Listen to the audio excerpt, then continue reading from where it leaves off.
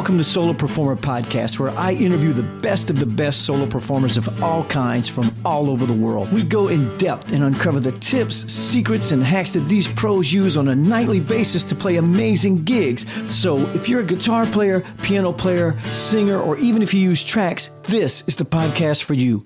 So before we get started with today's episode, I'd like to give you a quick reminder. If you're a solo, duo, or even trio performer, and you're looking to bring your performance to the next level, you'll want to check this out. Now, what this is I'll send you a quick email twice a month with tips, tricks, and hacks that the pros use to play gigs better and to play more gigs. And as you may or may not know, I've booked and played over 5,000 gigs since 1998. And in these emails, I'm going to share with you the things I've learned over the years, from the hard lessons to the funny stories. Man, these emails are educational and entertaining, or at least I think they're entertaining, right? So, but with any solo performer will get a lot of value from these. So it doesn't matter if you're just starting out and have never played a gig, or maybe you've done a few gigs before but want to gig more consistently. I highly recommend you sign up today. Just go to solo-performer.com to register. That's solo-performer.com, and I'll see you later. Now, back to the podcast. So something a little different today. Today we have a duo on the Solo Performer Podcast. Now, I wanted to interview a duo because, as you can imagine, there are a lot of similarities and overlap between a solo and duo gig. But, there are also some nuances that are specific to duos. Now, the duo I have today are the husband and wife team of Casie and Jonny Thibodaux. They've been playing consistently for about 20 years, so believe me when I say these guys know what they're doing. Now, they play mostly in a small geographic area, and that would be the Houma-Thibodaux area in Louisiana. Now, I know most of you aren't familiar with that region. It's about 50 miles southwest of New Orleans. Believe me, it's pretty remarkable to play consistently in that small of an area. Now, on the podcast today, we're going to talk about how to start playing even if you're not ready, playing songs you don't know, playing consistently in a small geographical area. We're also going to talk about long-term thinking, the advantages of duos, dealing with imposter syndrome, picking the right songs to play, and kind of two drunks crashing into your gear and how to avoid getting hurt on stage. Songs every female singer must know, and how to separate the music lover from the musician in you. Anyway, you're in for a treat. Great podcast today. Casie and Jonny Thibodaux. Here we go. So Jonny and Casie, man, how long have we known each other? So at least 20 years. A little more than 20. Yeah. For us, you and I, probably 20. Yeah. I think I met Casie before I met Jonny, right? You were singing with me. Yeah. So you and I have been playing together 20 years. So we have both known Steve more than 20 years. Oh, so that's right. Yeah. We just hit our 20-year mark.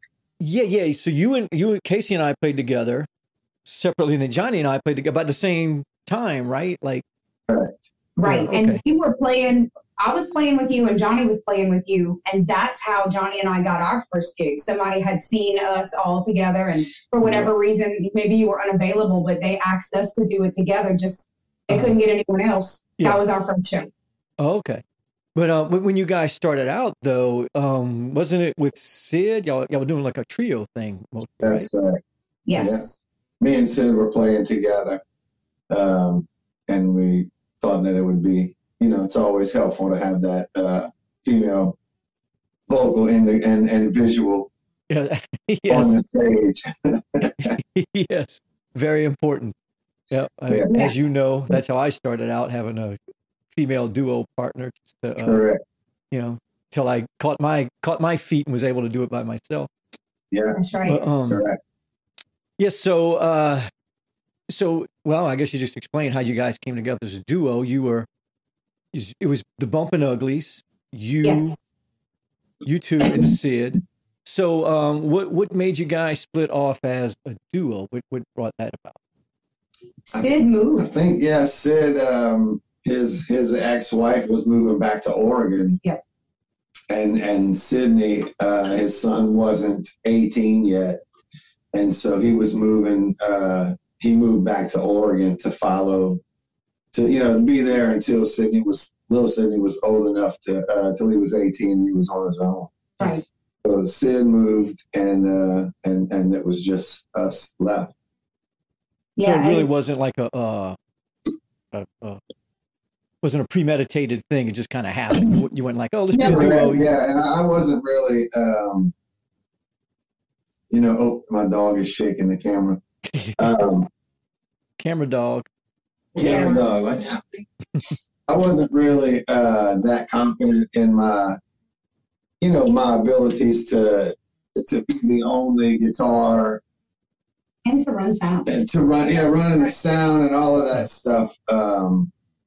I had started out, I had Jamie and Mike originally that were doing, all of the singing. And Mike was doing half of the playing. And so I never really had to carry the gig, and then went to kind of playing with you where, again, I wasn't carrying the gig. And then having Sid and Casie, I wasn't carrying the gig. So it was kind of it was a tough move for me too, going from, having to do all of that myself. Yeah.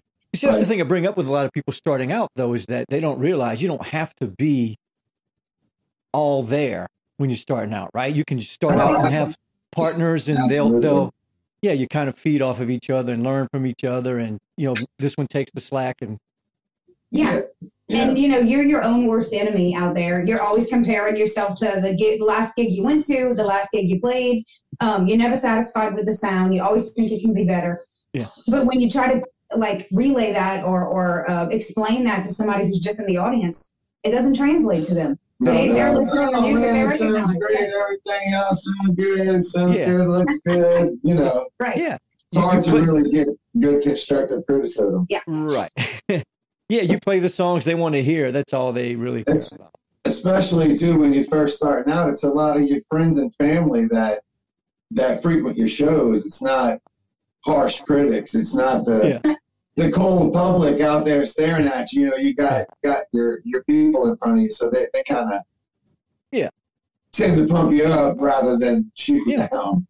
But do you find, though, it's been my experience, though, I've never really, every now and then you get some drunk bastards like, oh, you suck. But they would tell that to the Pope if he walked in the place. You know what I mean? Right. But other than that, most of the time, people are generally, they want you to do well. They got some music there. They don't want to, they're not out to get you most of the time. No, right. And for a good time. Yeah. Hopefully. Yeah. And you help them have a good time. And Right. And we see that the most when someone requests a song that we maybe haven't played in a long time, or maybe we have to kind of learn on the spot, and we're just trying it out. Yeah. And we know it's mostly going to flop, but it's going to be enough to satisfy the tip. And that's encouraging. They always clapping hard. People love that. If you could get to that first chorus, you're golden. You just do the verse and the chorus. Yeah. And you got to make a big deal of it, right? Oh, I don't know this. I'm looking it up on the internet. All right, let's bear with me. Yeah. But then a lot of times, I'm sure you have that. You surprise yourself how well you actually can pull it off. Sometimes, right? Yeah, we did that the other night. I forget what it was that we played, but we did really good, really well. It was it a Stapleton tune, maybe? It was $100 tip. So but there you go. You got to do those, even if you don't know it. I was like, we're gonna do something. Just go ahead and drop that $100 bill. Yeah. Well, I'm sure you know the story, but that's the reason I know Bobby McGee. Because a friend, hey, play Bobby McGee. I don't know it. Well, play Bobby McGee. It's $100. Okay, I know it. I don't know how. That's right. Yeah. That's right. I figured it out. I know who gave you that $100 tip too. Oh yeah, I know you know. Yes. But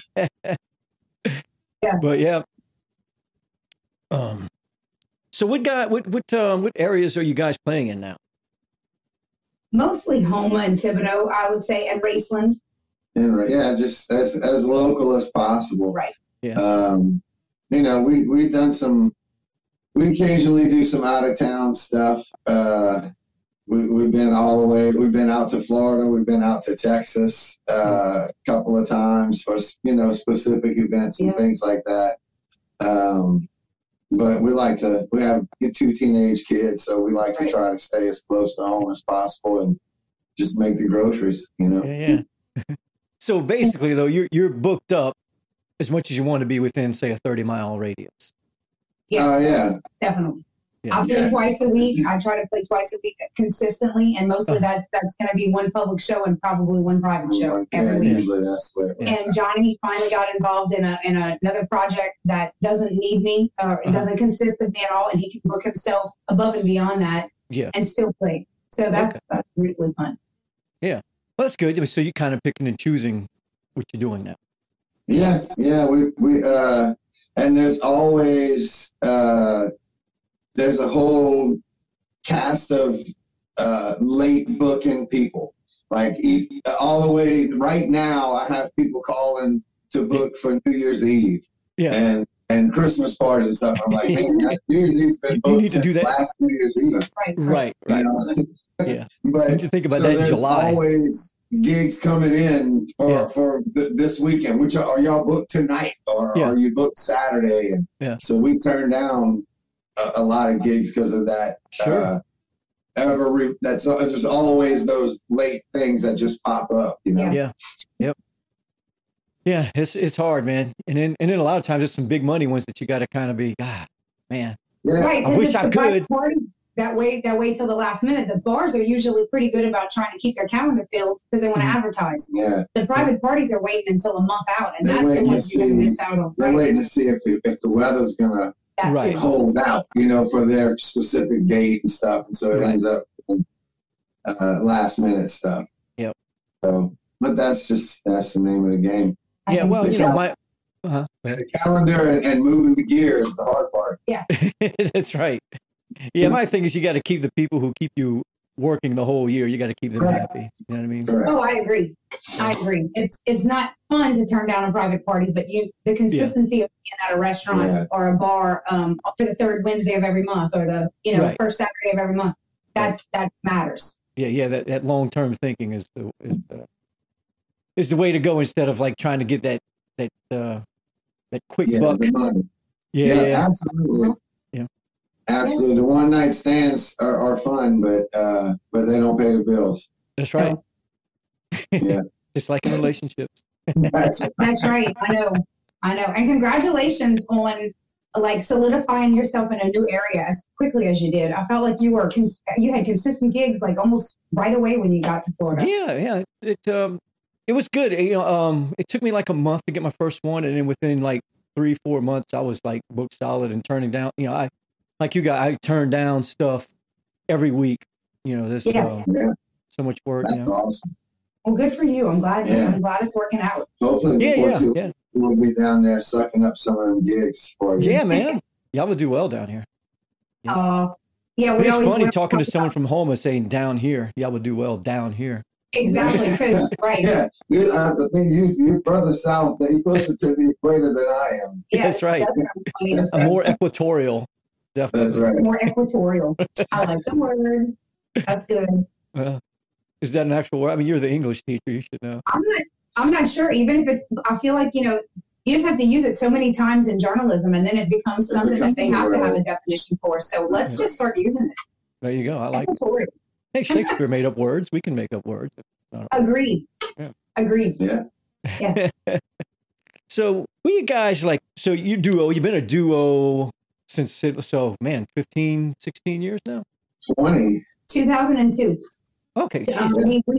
We started booking steady in like Mardi Gras of 2002, so February-ish. Okay. And we did the first live after 5 in Houma. That was one of our first Bumpin' Ugly shows. And then we didn't have anything steady because we were like a 3-piece band. So we were in every now and then at your bar gig, but we were always hanging out practicing. That was really cool. Yeah. Yeah.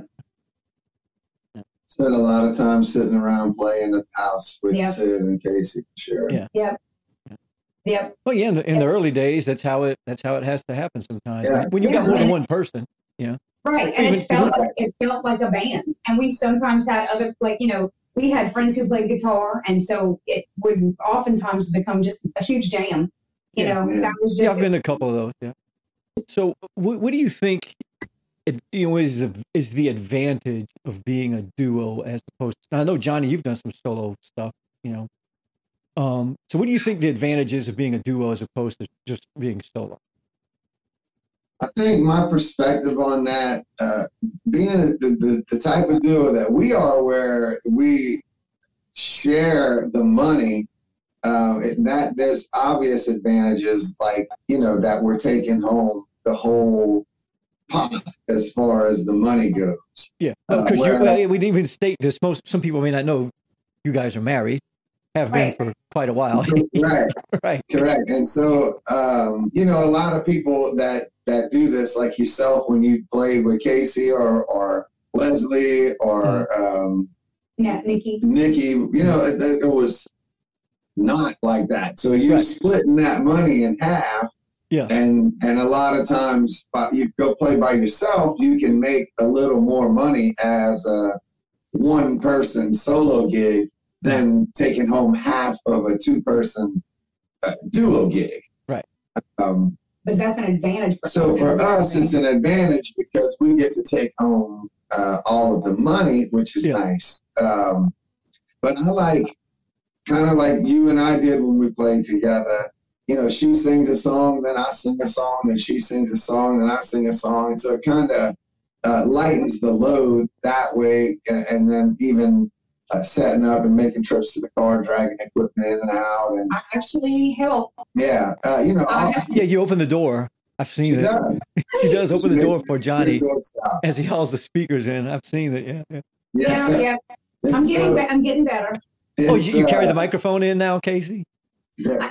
Several things. Okay.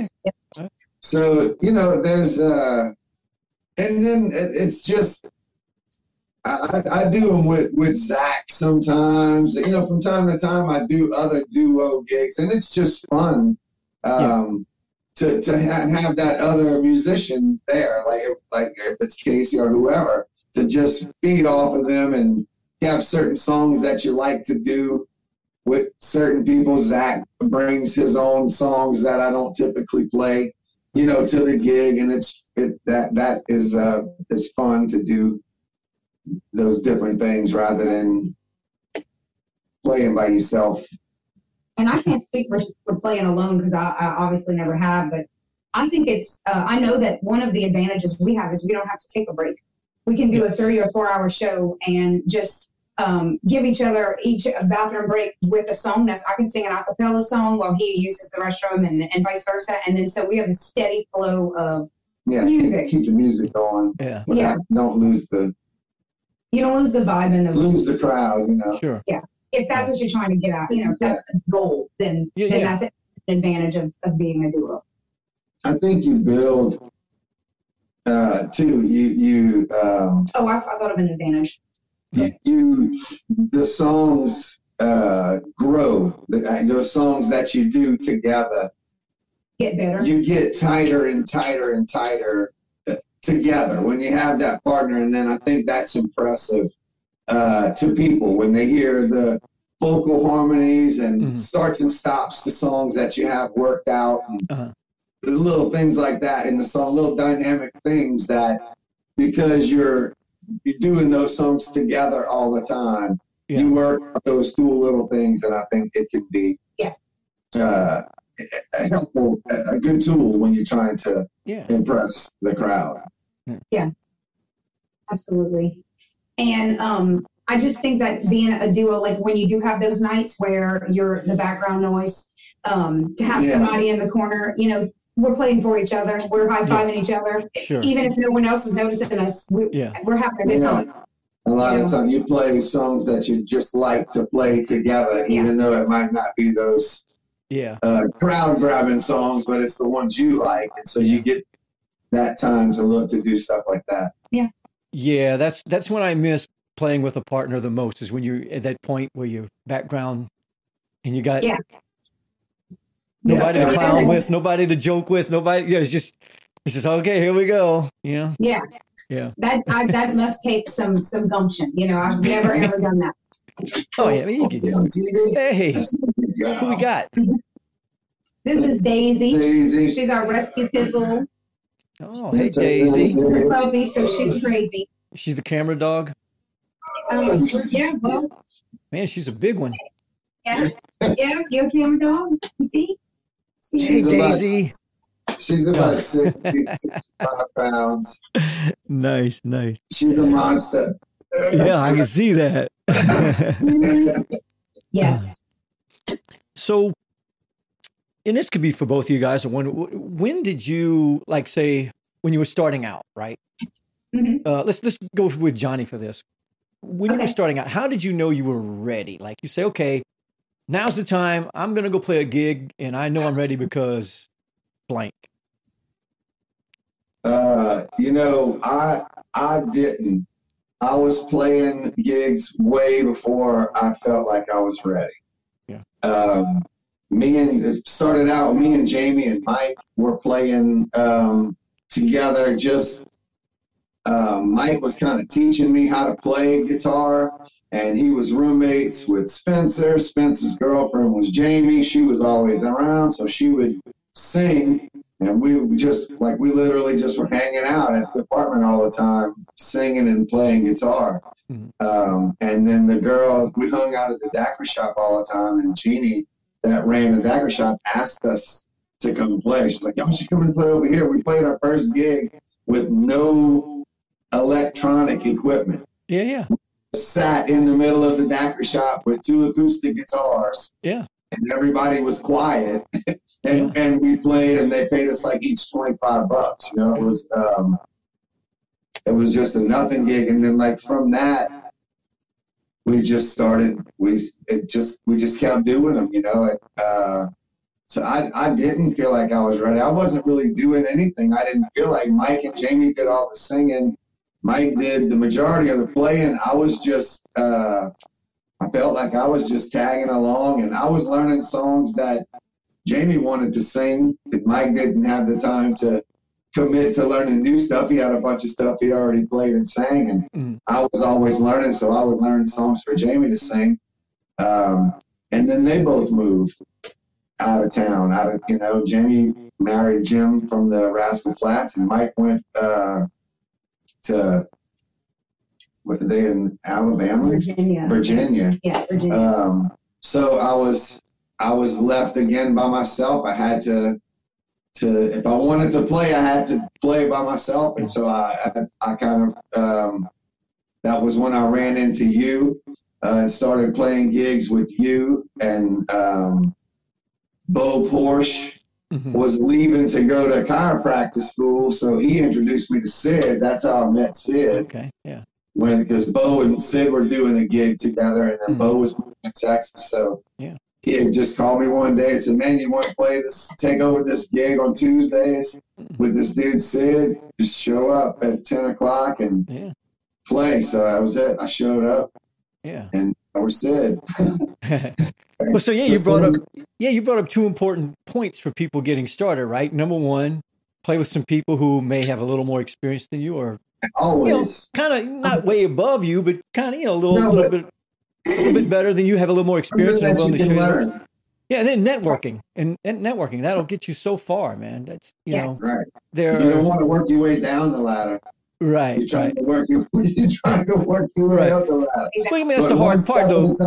Yeah, if you aim too high, you're not going to go. You're not going to go talk to John Mayer and go, "Hey, man, can I play a gig with you?" Right. Show me that little riff you were doing. Right. What about you, Casie? Nice What was? Huh? I said it'd be nice if you could. Yeah. Yeah. What about you, Casie? What was your experience starting out? So how'd you know you were ready? At 15 years old, I met some guys they had a garage band already, and they didn't have really many gigs anywhere per se, but they were learning music and playing in their garage with some equipment. And my mom didn't mind bringing me down there once a week for practice, and she would stay the whole time, and all the parents were there, and they would visit while we played music. And we started getting like bar gigs. But I only sang about 4 songs with the whole band, and I would just sit in and sing harmony and shake a tambourine or something the rest of the time.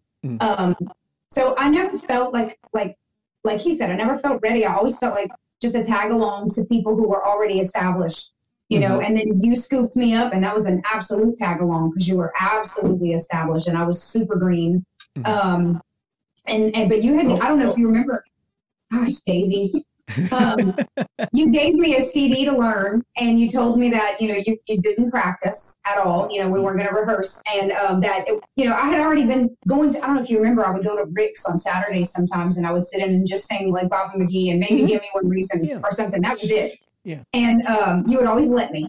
And so when you asked me to do Flanagan's, you knew that I was confident enough to get up there at Rick's. So you didn't need to push me in that direction. You just needed me to basically karaoke my way through the night. Yeah. And I think I overcomplicated it in my own head for a long time, and there's a lot of judgment and nervousness. But it's easy to do. Yeah. So, I mean, if anybody has seen me grow, it's you, because you've watched me from my conception, basically, as a little duo. Acoustic. A musical fetus. Yeah, exactly. She constantly, and I'm guilty of this too, but Casie constantly declares that she's not a musician. Like she's always like, I'm not a musician. All I do is sing. All I do is sing. I'm like, I don't know. Every musician has that problem. I do. I guarantee you. And if you come across a musician who tells you they've never had that issue, they're lying to you. Right, the best guys in the world. Yeah, exactly. The best. It's just part of the nature, because you like we said earlier, you're up there, you feel like you're being judged, right? Absolutely. So because you feel like you're being judged, you're thinking, okay, what are they judging me for? And that's going on in your head, and what's going on in your head is just gets exploded into this thing that's not even near the truth, Absolutely. Right. Yeah. Well, I think to some degree, I mean, you're the show, so they are judging you. You have to be prepared for that. Hopefully they're doing it kindly. But absolutely, yeah. I never. If you feel like you're a star too much, that can be unappealing. They'll knock you down a peg. Yeah. To watch, exactly. I think the hardest comment for me to get over, and it happens often, is the turn it down comment. And it's because we play at restaurants. Mm-hmm. If we're in a restaurant band, I don't think people would concern themselves with the volume, because we would be in a bar, and so why would you care? But in a restaurant setting, people are trying to talk, and so I guess we become like annoying background music for them. And so even though there's a part of me that understands I'm in a restaurant and this is par for the course, it does it kills your all of it. Especially when you got a certain level and you got a vibe going, and you can see people in the back getting into it. Yes. It's like you just had a woohoo, and then can you turn it down? It's like, yes. But this is awesome. But I get what you're saying. You got to make sure that front row that's there, if you can see them struggling to speak to each other, then you're probably a little too loud at that point. Yeah. And don't you agree that a hostess should concern themselves on a band night with where the people who are there to visit sit and the people who are there for the band sit? At least mention it on the nights that you're seating people when you have music. Do you want to sit in the band? Are you trying to talk to them? If they walk in with a brand new little infant, you probably don't want to sit them right in front of the speaker. Yeah. But it happens. Yeah, it does. But, again, that would be nice, but that's not how it works in the real world. That's what we have to deal with.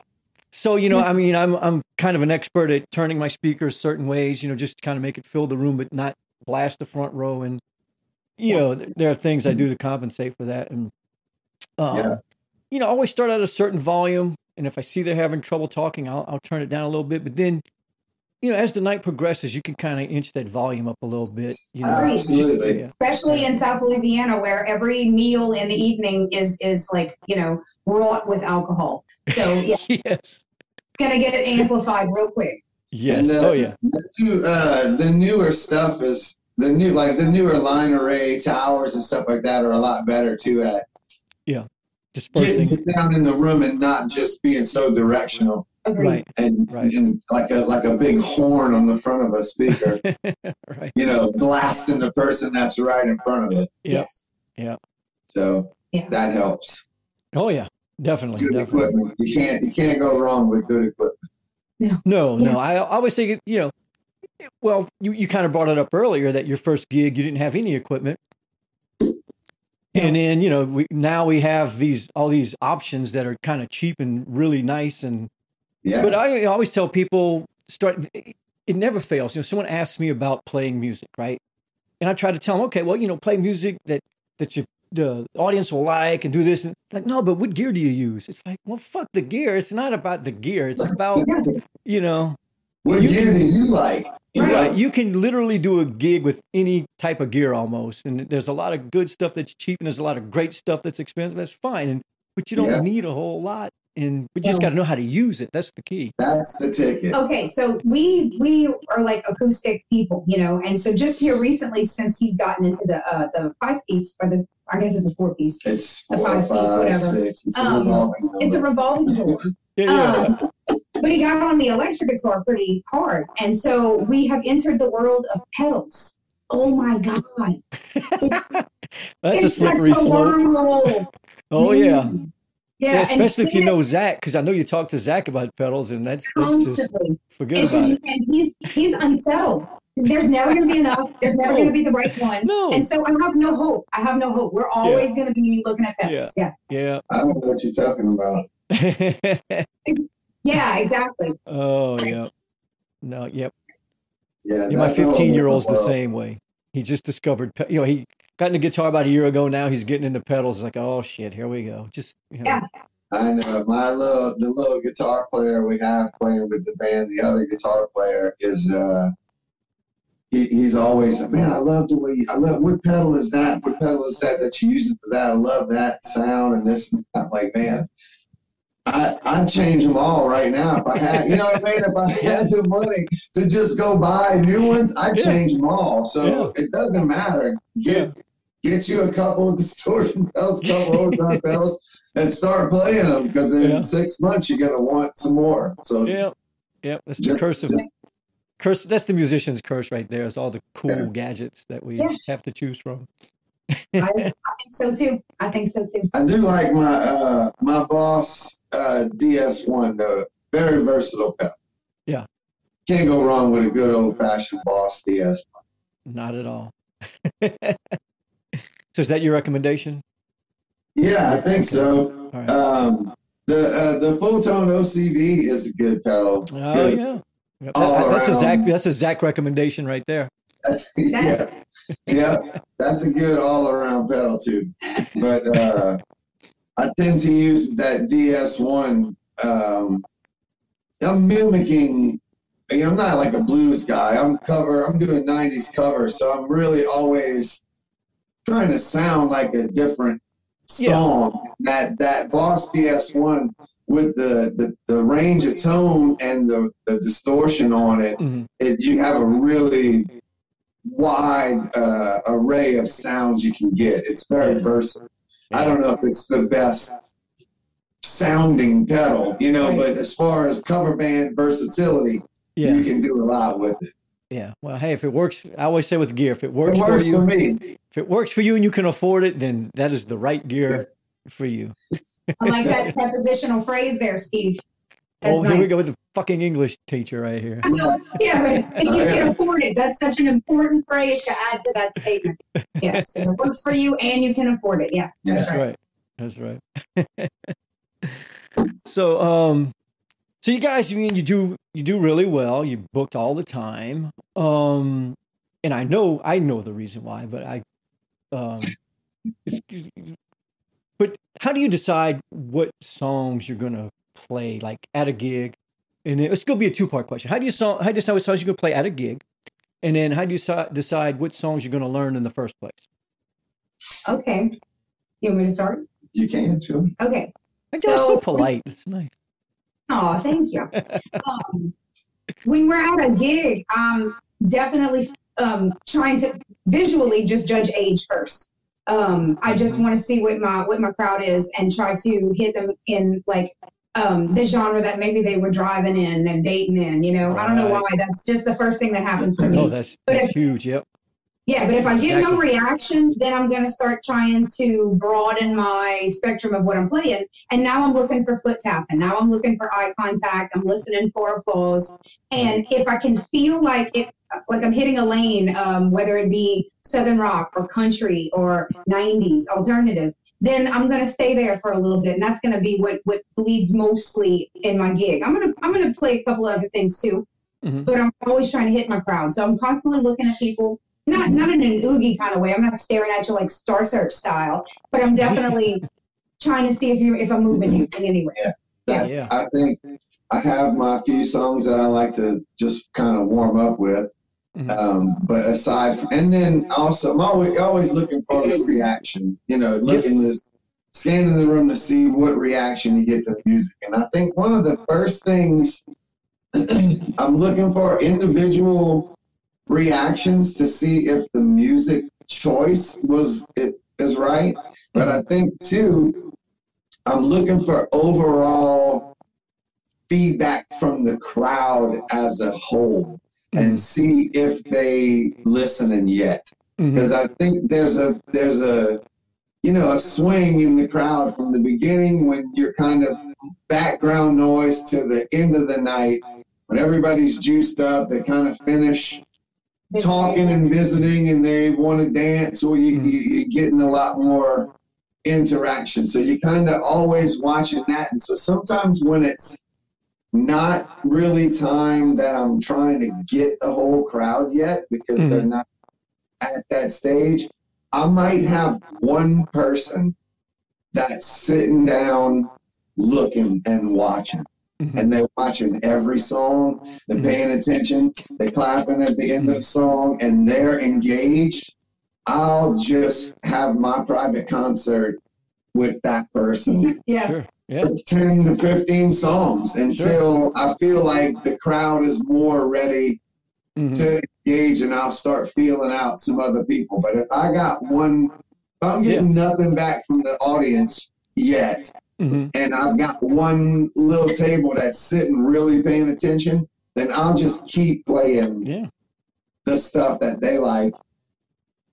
And have my own little. Just because we don't have a set list, and so we never have a set list. It's always with our shifts. I do a set list with the band because it's a different situation. But for me and Casie, we're always just. And I didn't consider. I was shooting from the hip. I don't want to cut you off, but I didn't consider tempo either. I was only talking to you earlier about genre and like my age, but tempo's big too.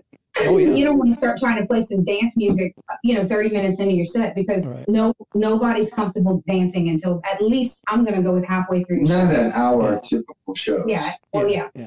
Let me say that. Yeah.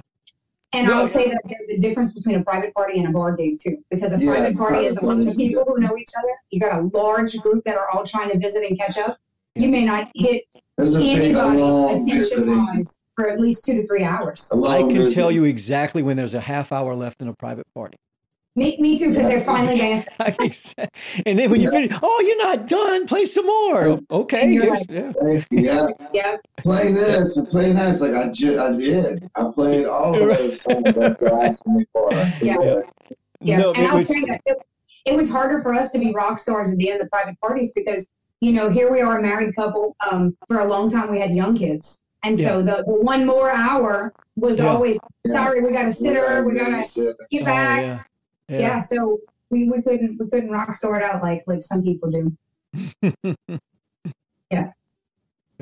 So what you described in that scenario is exactly the way I do it. You're always looking for that little wedge. You know what I mean? It's like, especially at the beginning, you got a crowd who's not paying attention, but you're always looking for the person tapping their foot, mouthing the words along, and then you kind of. So on that same note, you guys are like, okay, we're going to learn this song, or does it just happen? I know for me, typically it happens. I get a request for something, and then that's how I learn a song, or I'll learn it at the, like we talked about earlier, I'll learn it at the gig, and then that went well, I'll put it in my set list. How does it work for you guys? That's similar. If obviously you can't. There's some people that have this very eclectic taste in music, and they come up to you and they want, man, this. You ever heard of this? And you're like, nope. You would sound so good singing their songs and blah blah blah. And it's like, in 20 years of playing, I've never had anyone request that song. So maybe I'll look it up, if I come across it or whatever, but I tend to, gravitate toward the ones that if it keeps getting requested, if you hear a few people requested a few gigs in a row, right, or, the new things, because a lot of new songs come out and they hit for a little while, but they fade out real fast, and you just can't spend all your time trying to learn every new song that comes out. So I think when we get a few requests for the same song, we'll do it. And then a lot of times it's just something that I hear on the radio that I don't listen to satellite radio. I don't have any satellite radio. I don't listen to, I have Spotify, but I have my playlist on Spotify. Yeah. So, I don't listen to any, I'm always listening to music that for the band. We're always trying to learn new songs with the band and practicing songs with the band.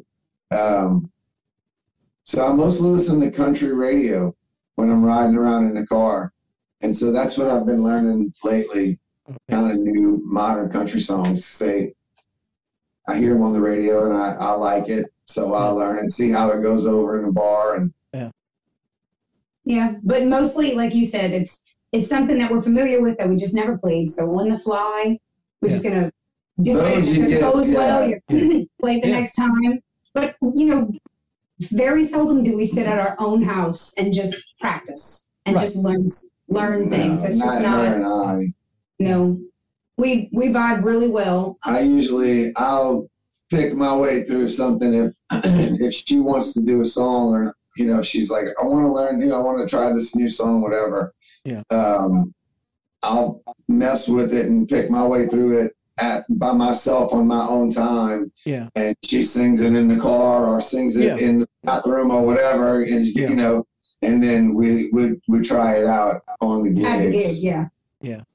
Slide up and down a little bit, find the key and like that. And every now and then somebody will hire us for a special occasion and pay us to learn a special song. Yeah, if they have. And in that instance, we are practicing. We are to get it perfect because we're not messing up the day.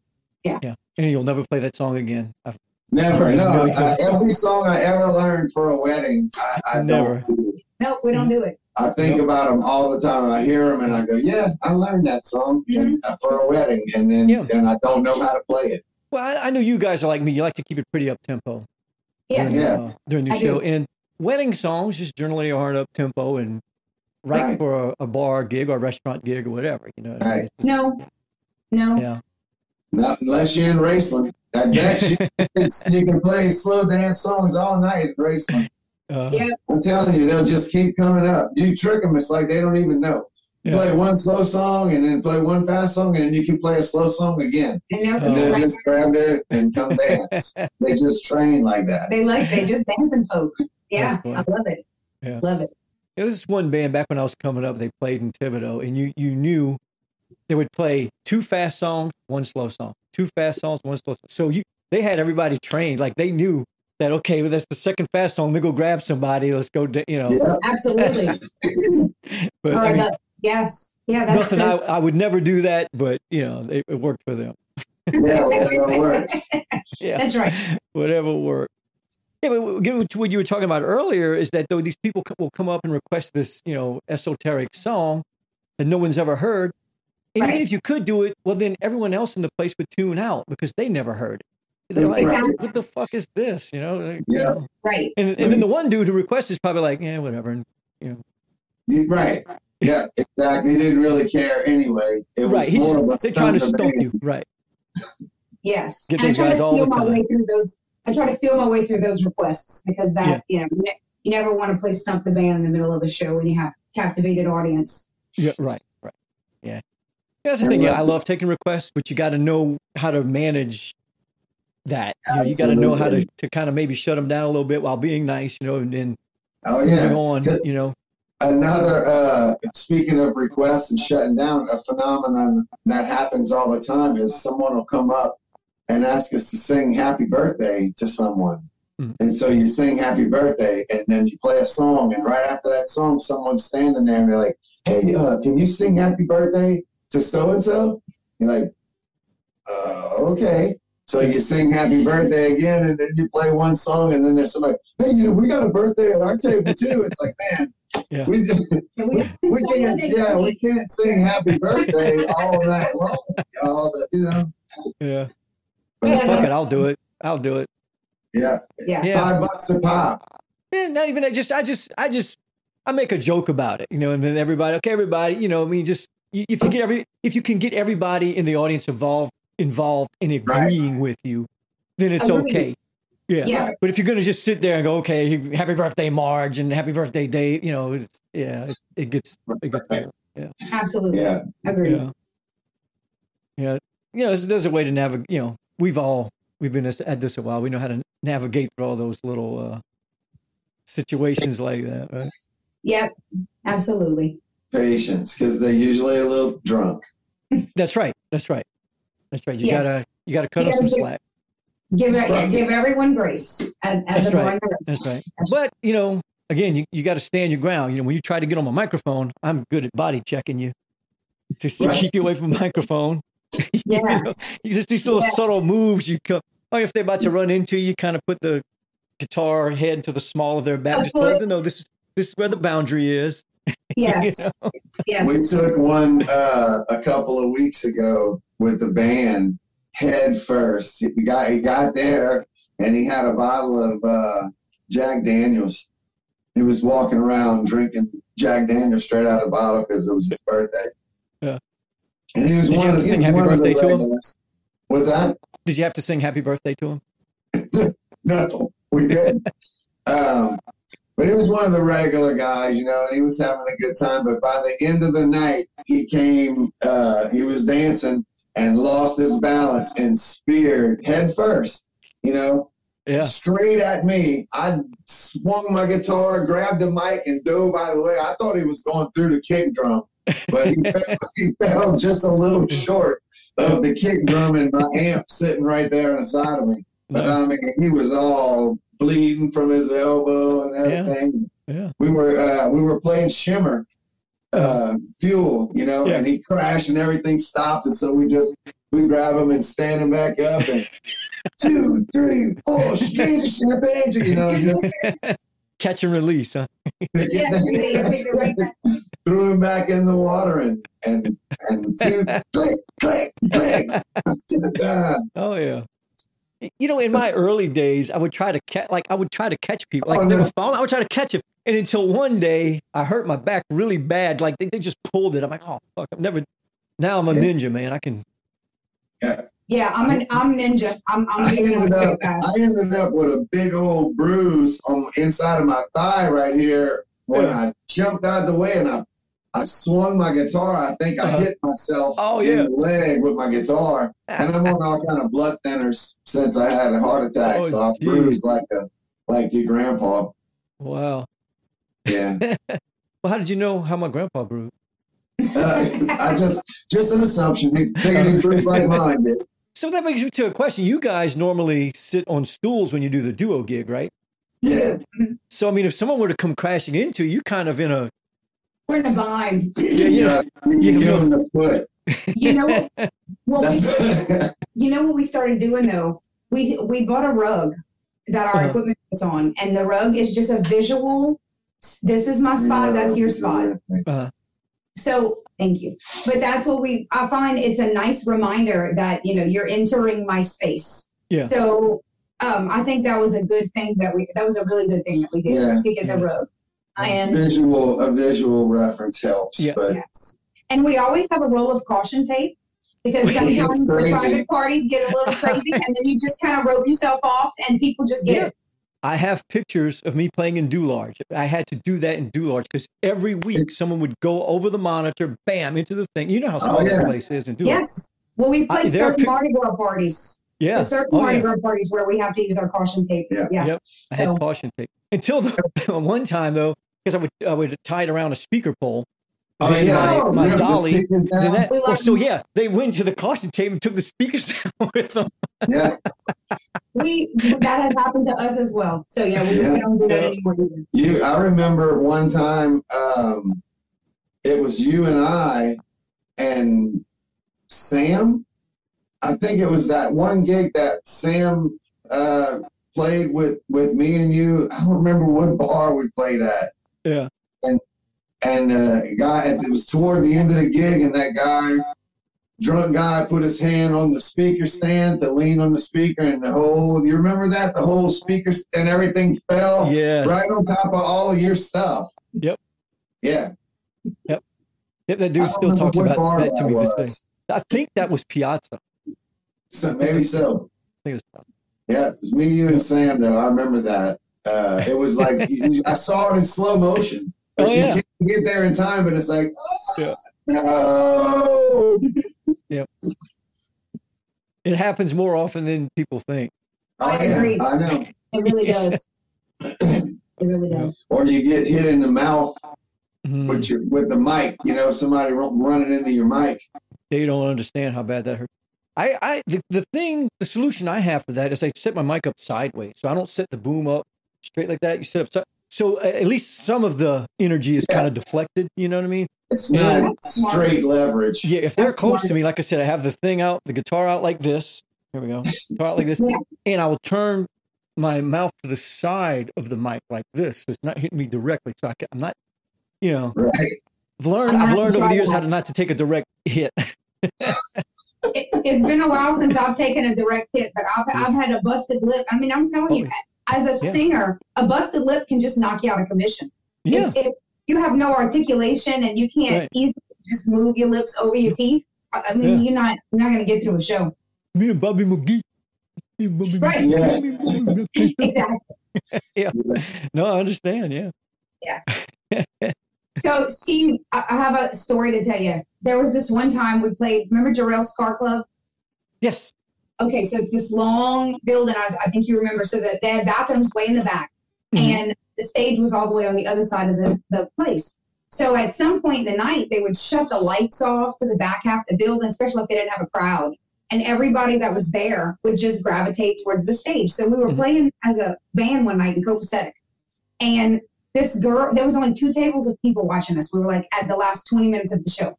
This girl left her group and walked all the way to the back of the building to go to the bathroom, and she was in the door. And I watched her run out of the bathroom dancing because we were playing something fast. She face planted and didn't move. She was like stuck on the floor. And I remember thinking in like just a moment, oh my God, I'm going to have to tell somebody she had an emergency. She probably knocked herself out. Yeah. Well, she started to move and she was slithering like a snake. She stayed on the floor on her belly, went all the way back into the bathroom, stood back up and did a do-over and came back out dancing again. And no one else saw her except for me. She went back to her table and they all left. And I was like, oh my God, nobody saw that, just me. She did that. Now hopefully we'll get a lot of viewers on this podcast, and that story will, like, you're the one person, and it'll just grow. Everyone. Somebody's going to be like, that was me. I'm the girl. I hope so. Yeah, that would be cool to find out who that was. Yeah, I thought she had knocked herself out for sure. Yeah. Yeah. Oh, I've had them trip over the monitors before, though. That's common. That's the common one, man. I can. Yes, indeed. Yeah, Paige. This girl took out. It was back in the day when we had, it was 25 years ago, so we didn't have tablets. I literally had a music stand in front of me with a 3-ring binder on the music stand, and then a mic in front of me and a mic in front of Sid, and girl runs around to the side of me and asks me, can you play this song? Yeah, we'll play that next. So she takes off and she's going to run back to her friends, and they're going to play it next, And she tripped on my floor wedge, put her arms out. She took my mic stand, the book in front of us, Sid's mic stand, everything out from in front of us. She Superman on the floor, and she had a cigarette in her mouth. and a cigarette hit the carpet on the ground, and the sparks flew across the room. It's like I have that. I replays in my head like it was yesterday. Carpet and cigarettes in the bar. Yeah, was that Winfield's and Thibodaux? Carpet on the floor and Rick smoke inside. Yeah, Rick, same way. Yeah. That was a 11 p.m. to 2 open mic, open acoustic jam on Tuesday night. Yeah, I remember 11 to 2. Yeah. I used to stop by that after my La Costa gig sometimes. That's the one Sid and Bo Porsche were doing, and then Bo left and me and Sid started doing. Right. Yeah. Yeah, man. Yeah, man. Do you find, I know for me, your gigs are earlier nowadays? Oh, yes, everything now, everything's 6 to 9. 6 to 9, 7 to 10. Yeah. I love it. No Tuesday gigs either around here. No Tuesday. Really? Yeah. Yeah, man, I remember that Tuesday night, 9 to 1, 10 to 2 on Wednesday. I mean, that was common, now. Everything's early. It's true. Do you find that that's happened in the last couple of years, or do you find that's just been a trend because of our age? No, I think here's my theory on it.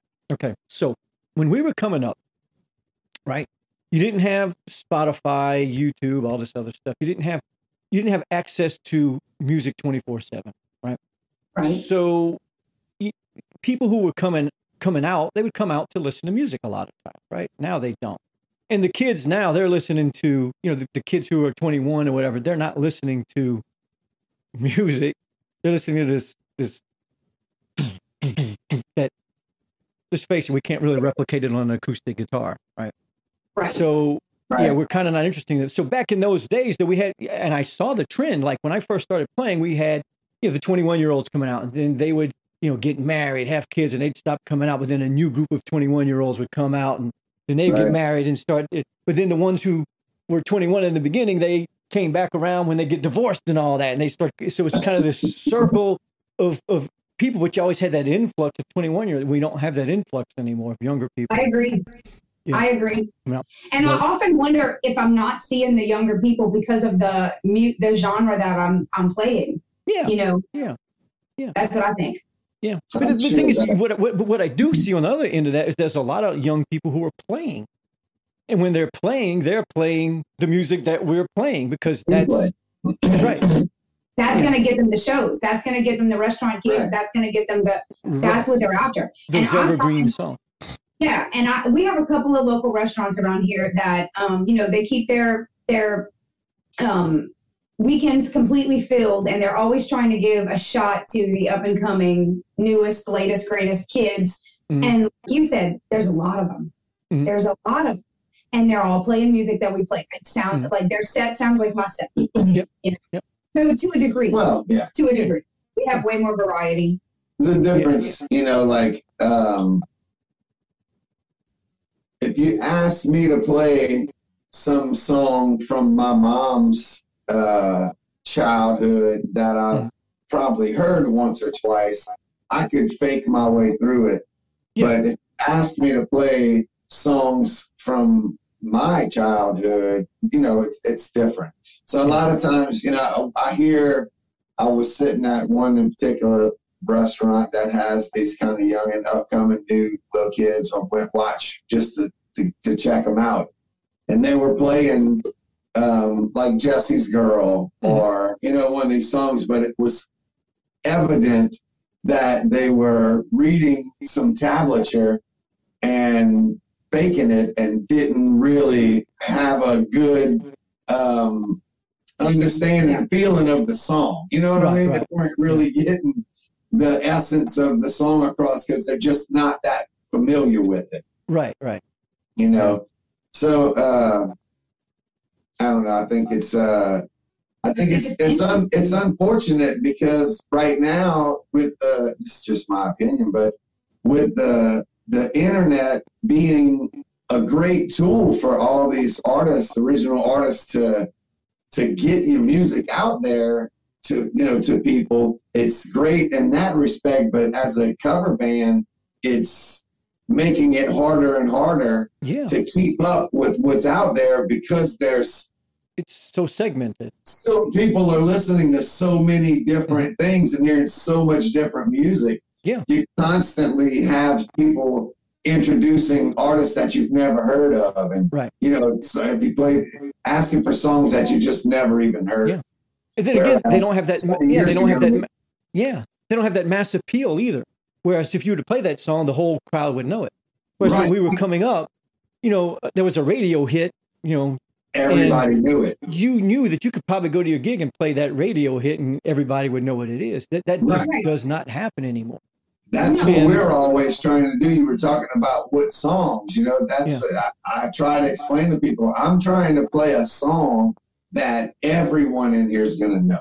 Right. It doesn't necessarily have to be the prettiest song, the best song, the one that I do the best, the one that my voice is best suited for. Well, that's not the goal.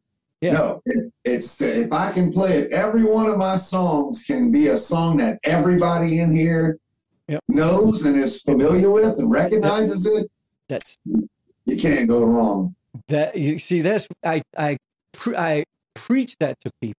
If there's one thing I could tell somebody starting out, that's it. That's what it is. That's the main thing.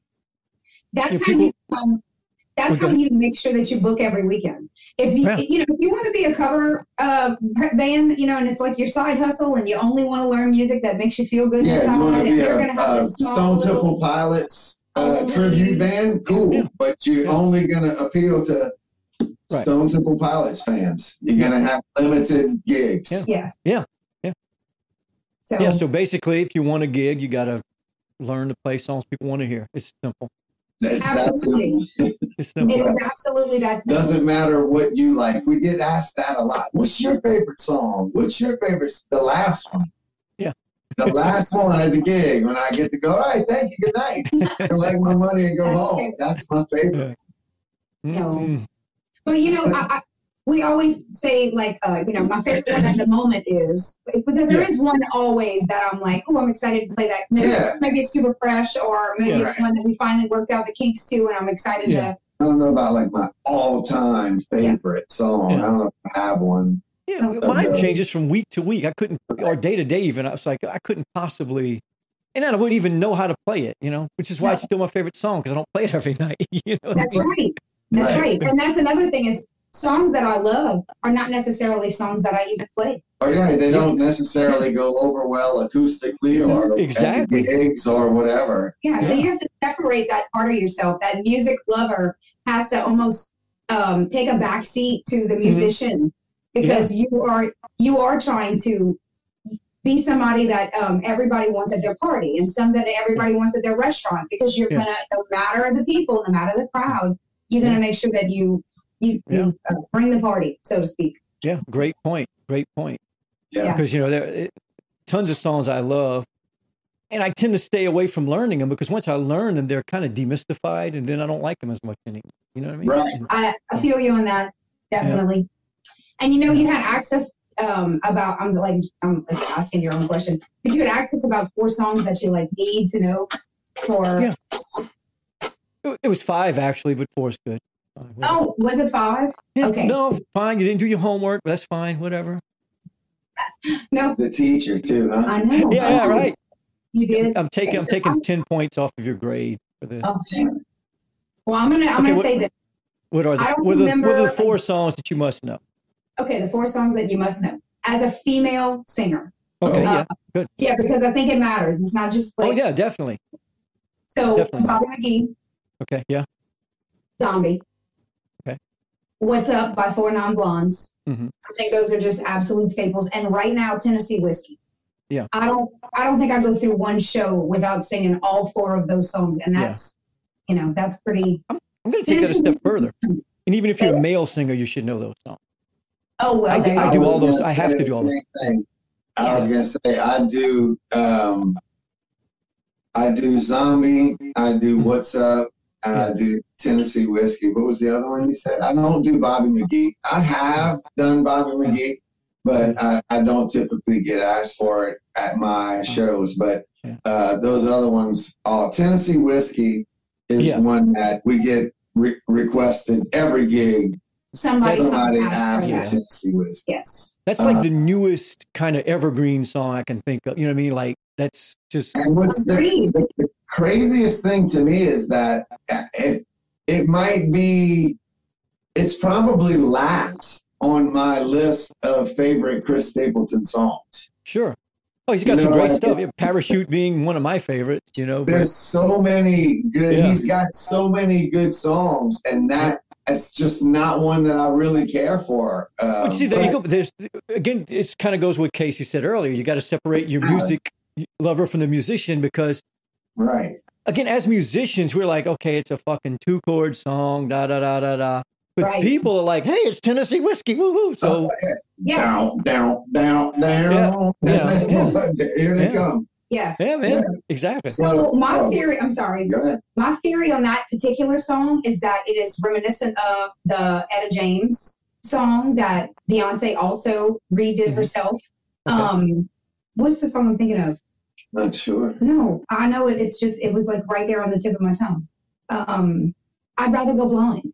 Oh, okay. It is the exact chord progression. It is the exact key. And so I think that's what's striking a chord with people is that, wouldn't they rather hear I'd Rather Go Blind then? You would think so, but I feel like that's the psychological reason why people enjoy it. I see. So like deep in their subconscious, they heard those songs before and this kind of, it's familiar yet new. I got you. Yeah. That's my theory. Okay. So I think a Tennessee Whiskey is a definite. You have to know that one. Yeah. A song that goes over well with every crowd, every age group, I feel, pretty much. My experience, 3 a.m., Matchbox 20. Yeah. It's one that just, for some reason, people like that song.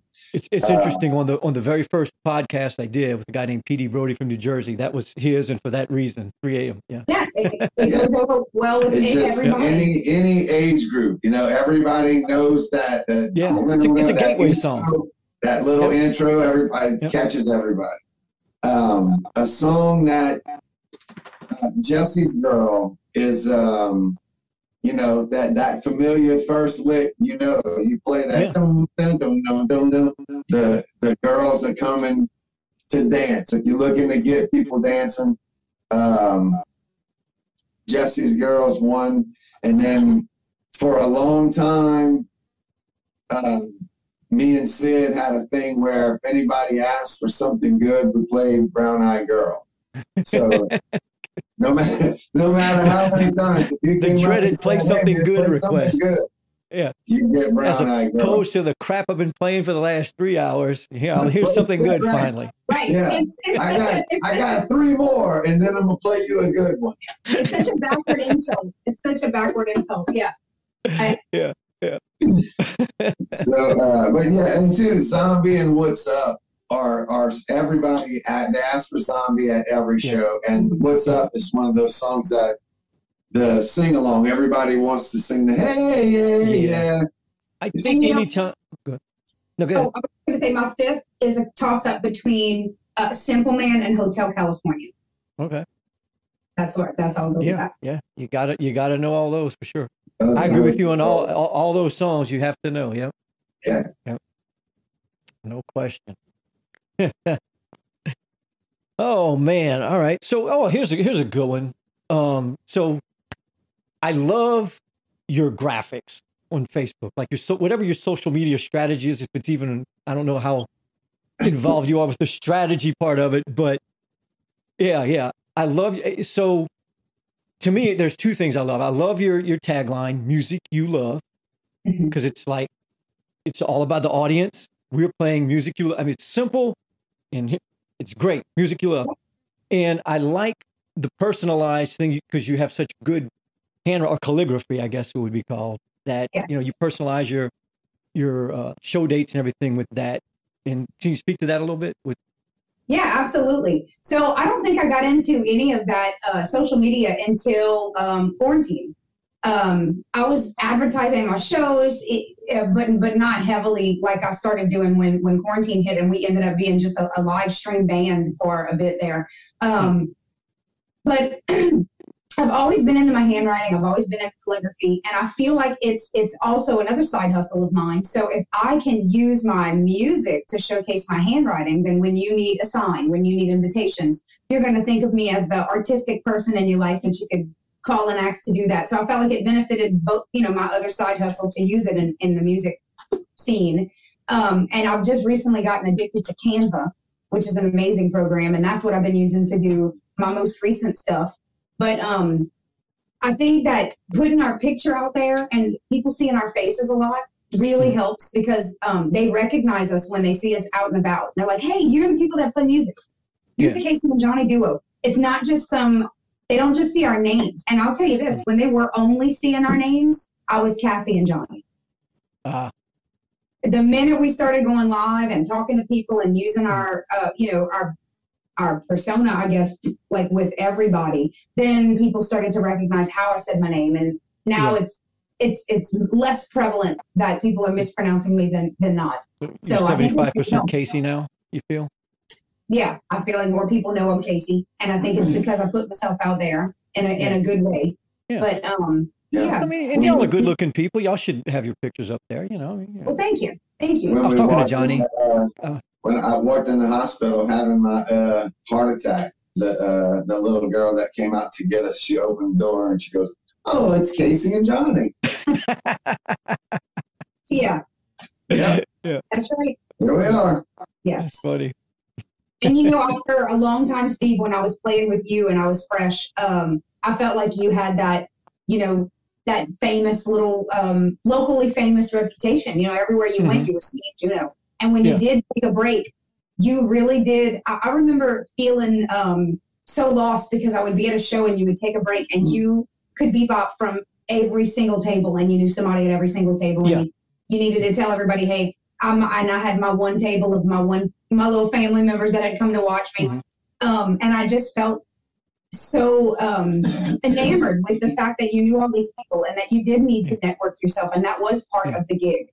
And so, absolutely. People, if you're going to take a break, if you're going to take a break, you can't just sit in the corner playing on your phone. It's very important. It's very important that people feel like they know you. Right. Yeah. People go out to be social. That's why they're out in the first place too. They could sit home and watch Netflix and listen to something a million times better than what you're presenting. Absolutely. You know what I mean? But they go out for that connection, and I've always realized that. And as you may or may not know, I'm pretty much an introvert. I'm very shy naturally, But when it comes to that, but in that situation, I kind of have a reason to go up to you and talk. You know what I mean? Right. I have that in because I was the guy playing music. Hey, I can go talk to you. But if, we're at a Pizza Hut and you want me to go say hi to Joe Blow, it's difficult. And, I love that you said that you're an introvert, because I feel like I'm always wrestling with that side of myself. Like I do feel like an innate need to be private and to have my own life. But there is also a part of me that has to be very public, and I need to be accessible, and I need to be, always willing to hear you when you want to talk. And there's a teacher in me too. So when I'm out and about as just a human, I have to know that I might run into a student or a parent or somebody that wants me to play at their wedding. Yeah. So I like that you said that you feel like you're an introvert, because a lot of people don't understand that you can be a performer and still want to be like introverted on some level. Most performers are introverts. Most are. I think so, and that's why I kind of bring it up in these podcasts, because other people may not realize that, listening, like just getting started, not realizing, hey, I'm a shy person, I can never do that. Well, yeah, you can, because most performers are pretty shy. Absolutely. Yes. Yeah, I remember when I first started and I was playing with Jamie and Mike, I didn't sing. Like, I didn't even have a microphone. They each had a mic, and I didn't. There's no mic. I wasn't doing any singing. I was just playing. I didn't sing. And so I was learning this song at home. That was Dave Matthews' song. And I brought it up at practice and just sang a little piece of it and played it. And they were like, man, you're going to sing that at the next show. That's your song now. And so that was it. It was like, it's just one song every time at the show. They're like, all right, here's Johnny sings his song. And I'd get the mic, and I'd sing the one song because I just wasn't a singer. But isn't it cool that you had that opportunity to build it up? You start out with one song, and then now you can do a whole gig by yourself. Absolutely. But in between that time, you gradually built it up, and yeah, it's a long process. Yeah. What you were saying before, though, networking, you say, talking to people when you take a break and all, people want to know you. They want everybody else in the place to know that they know you. Mm-hmm. Yes. Oh, yeah. There's that too. Yeah. And so they want to walk in and they want to come walk by the stage and give you a little fist bump and say hey to you. Even though you're playing. That's right. I love that. Oh yeah, they want to give you a They hug. love it if you can make it. If you can make a little move, they love That's it. right. Yeah. And so Give them an elbow. That's part of it. You gotta take time after you finish the gig, or when you take a break, or before while you're setting up, and you gotta go say hey to those people, and hopefully you remember their name and make them feel real special. And that's going to be another reason why they're going to want to come to your show when they decide to go out and eat somewhere, just because they feel special by walking in and you call them out on the mic. Oh, hey, Mike and Sarah, or whoever, you may give them that little shout out on the mic or that little fist bump, and that's a forever fan. Yeah. Well, no, I totally agree. And the other part of that is I've actually made some real true friends that way too, like Absolutely. over the years, people who are like, that's absolutely. Yeah. Even amongst like other musicians, like you said, you used to hit a jam night after you got off of work. Mm-hmm. A lot of people will come and just sit in on the last 10 minutes of our show because they're on their way home. Yeah. And, that's. I try to go, if we ever have a Friday night or a Saturday night that we're not playing, I usually try to make my way downtown, go out to the dock or wherever, go show my face, hit the other musicians, spread a little tip money around in the tip jars. Yeah. That's the hard thing once you get up and running. Like that's been for years I've had a problem trying to get out and see other people. You never get to see anybody else. Never.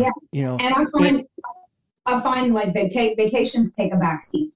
Holidays are more stressful because you're not on it. Like right now, all my teacher friends are off for 2 weeks. I have 5 gigs in a 2-week break. They're. And then when Mardi Gras comes, it'll be even worse.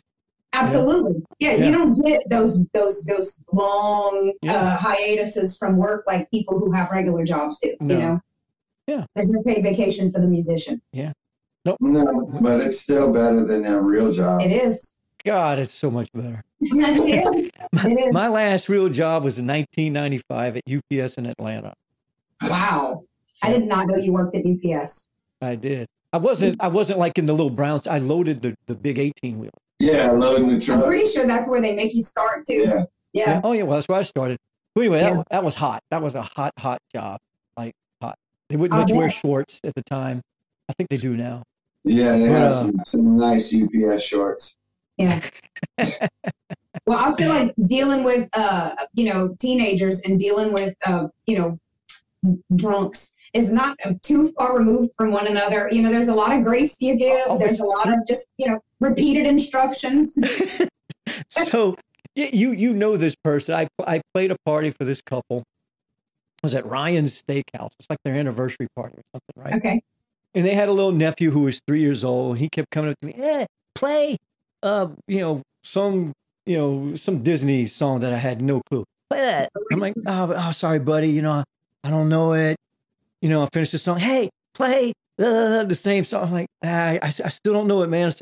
But I'm thinking to myself, this dude is just like a drunk person. This 3-year-old is just like a drunk guy. Hey, repeating himself, play the same song over and over. Dude, I just told you I don't know it. I hadn't learned it since while I was playing this other song. Yeah. And for some reason, y'all just don't speak the same language. Yes. No.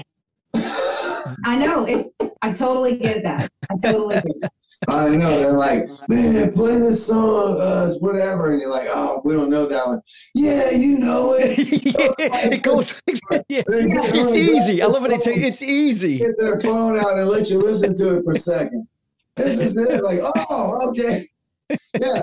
Yes, I know the song. I've heard the song. Let the bass player and the drummer and I'll hear that real quick, and then we're gonna do it. The drunk logic. Yeah, that's fun, so here's the worst one though. Hey, play blah blah blah blah blah. Okay, and you play it. Hey man, play blah blah. I just played it for you, dude. Yeah. Or play What's Up. Oh, we just did that one. Well, I wasn't here. Okay. Well, we played 25 other songs, before you got here too. Should we replay all of those? My stock answer is that, well, you should have got here on time. We were waiting for you. Show starts at 8. That's right. We were waiting for you. Yes. I think having your life partner be your musical partner too is well, let's it's speak very rare. You know what I mean? It's let's speak to that. That's good. It's very rare thing. I like it. Or are there any pitfalls to that? Because myself, I know when you're not if I were to play with my wife music or work in any capacity with my significant other, there would be a problem. Just because, and not necessarily because of them, because of me, you know what I mean? But I think, we've been through it all.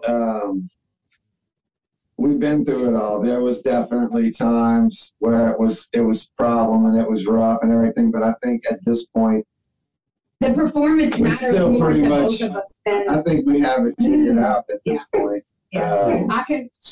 I can fake it till I feel it on the nights that I don't want to be there. And I think we've become more encouraging and discouraging when it comes to performers. I can keep my smile on like this and look like this and be going, come on, babe, we're being such a bitch. Yeah.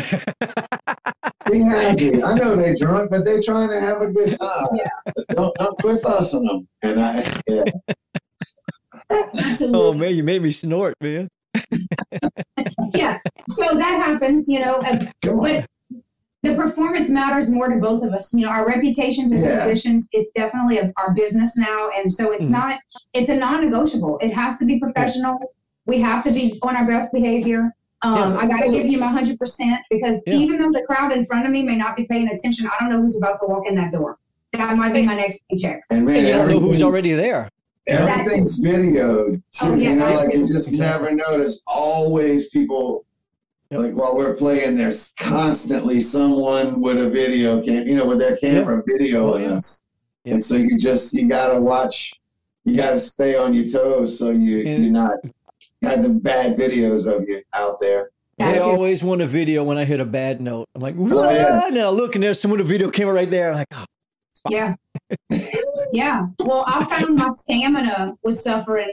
Whenever I drink at a show, I was having heartburn and I was actually getting, slower, obviously.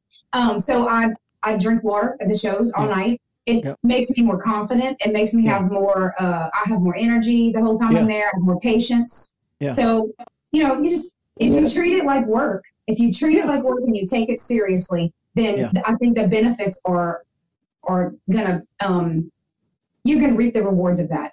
Yeah, I totally agree with that. Yeah. If you don't take it seriously and you treat it like a party, people will treat you like that. It's easy to get caught up in in the Motley Crue thing, and you want to get drunk with the crowd and party with the crowd. They want to buy you shots and they want to they want to party with you. But and I've done both. You know. And it's definitely it's nice to be at the end of the show and still have your head together and still be playing in time and doing a good job and pack up stuff and go home safe and there's something to be said for I quit drinking at shows years ago because of all those reasons. And as you get older, your vocal cords dry out a lot quicker, and alcohol does not help in any way. Not at all. Not at all. No. And a guy like me, I do it almost every night, so I gotta be on my best behavior. That's another thing with being a solo performer. Is you gotta really take care of your voice, and you gotta, as far not just drinking and smoking and all of that stuff, but staging your songs. What songs you play, how early in the night. You get people that's come up and they want you to do Tool sober. The second song, like, no, we're gonna we'll maybe do that one last. If I have any voice left at the end of this show, then I'll scream some Tool. Yeah. So no, I've switched up the way I sing. I've switched up the way I sing. Mm-hmm. There you go. Years ago. And also I do vocal warm-ups now, like religiously. Like I'm in the car before the gig, I'm like, and the people, next to me are like, what the fuck is this guy doing? At the red light, I'm like, I don't think I do like any specific vocal warm-up, but I definitely try to sing on the way to the show. Like we're going to put something on that we can both just like, sing our little hearts out to on the way to the gig, but not necessarily a vocal warm-up. But you're a teacher, right? So you kind of speaking voice all day anyway. So you're all day. You're warm. You're warmed up. I agree with that. Yeah. Whereas me, I have to physically, Most of my teacher friends, when we first start going back to school, it's you can pinpoint the ones that are going to lose their voice within the first 2-3 weeks of school because they haven't done anything like that all summer. And I never have that issue. I'm always just a strong talker, always. Yeah. Yeah. She's a strong talker. I am. I don't know how else to say I've never noticed that. But. Right. Awesome. Well, I appreciate you guys so much, man. Y'all we awesome. We appreciate you having us. For sure. Yeah, man. Yeah. As always. I mean, like you guys are, when I wanted to get a duo on, obviously the first ones I thought of because y'all bring it. Y'all professional. You know what you're doing. Well, thank you. You've been doing it a long time, and I love both of you. So. Yeah, we love you too. We love you too. I owe a huge part of my musical career to you, Steve, for sure. Well, I appreciate that. Thank you. Yeah, thank you. For sure. Daisy said it's time to go. Yeah, she's Daisy needs something. All right, guys. I appreciate it. Thanks a lot. Yeah. All right, Steve. Have a good afternoon. All right, y'all too.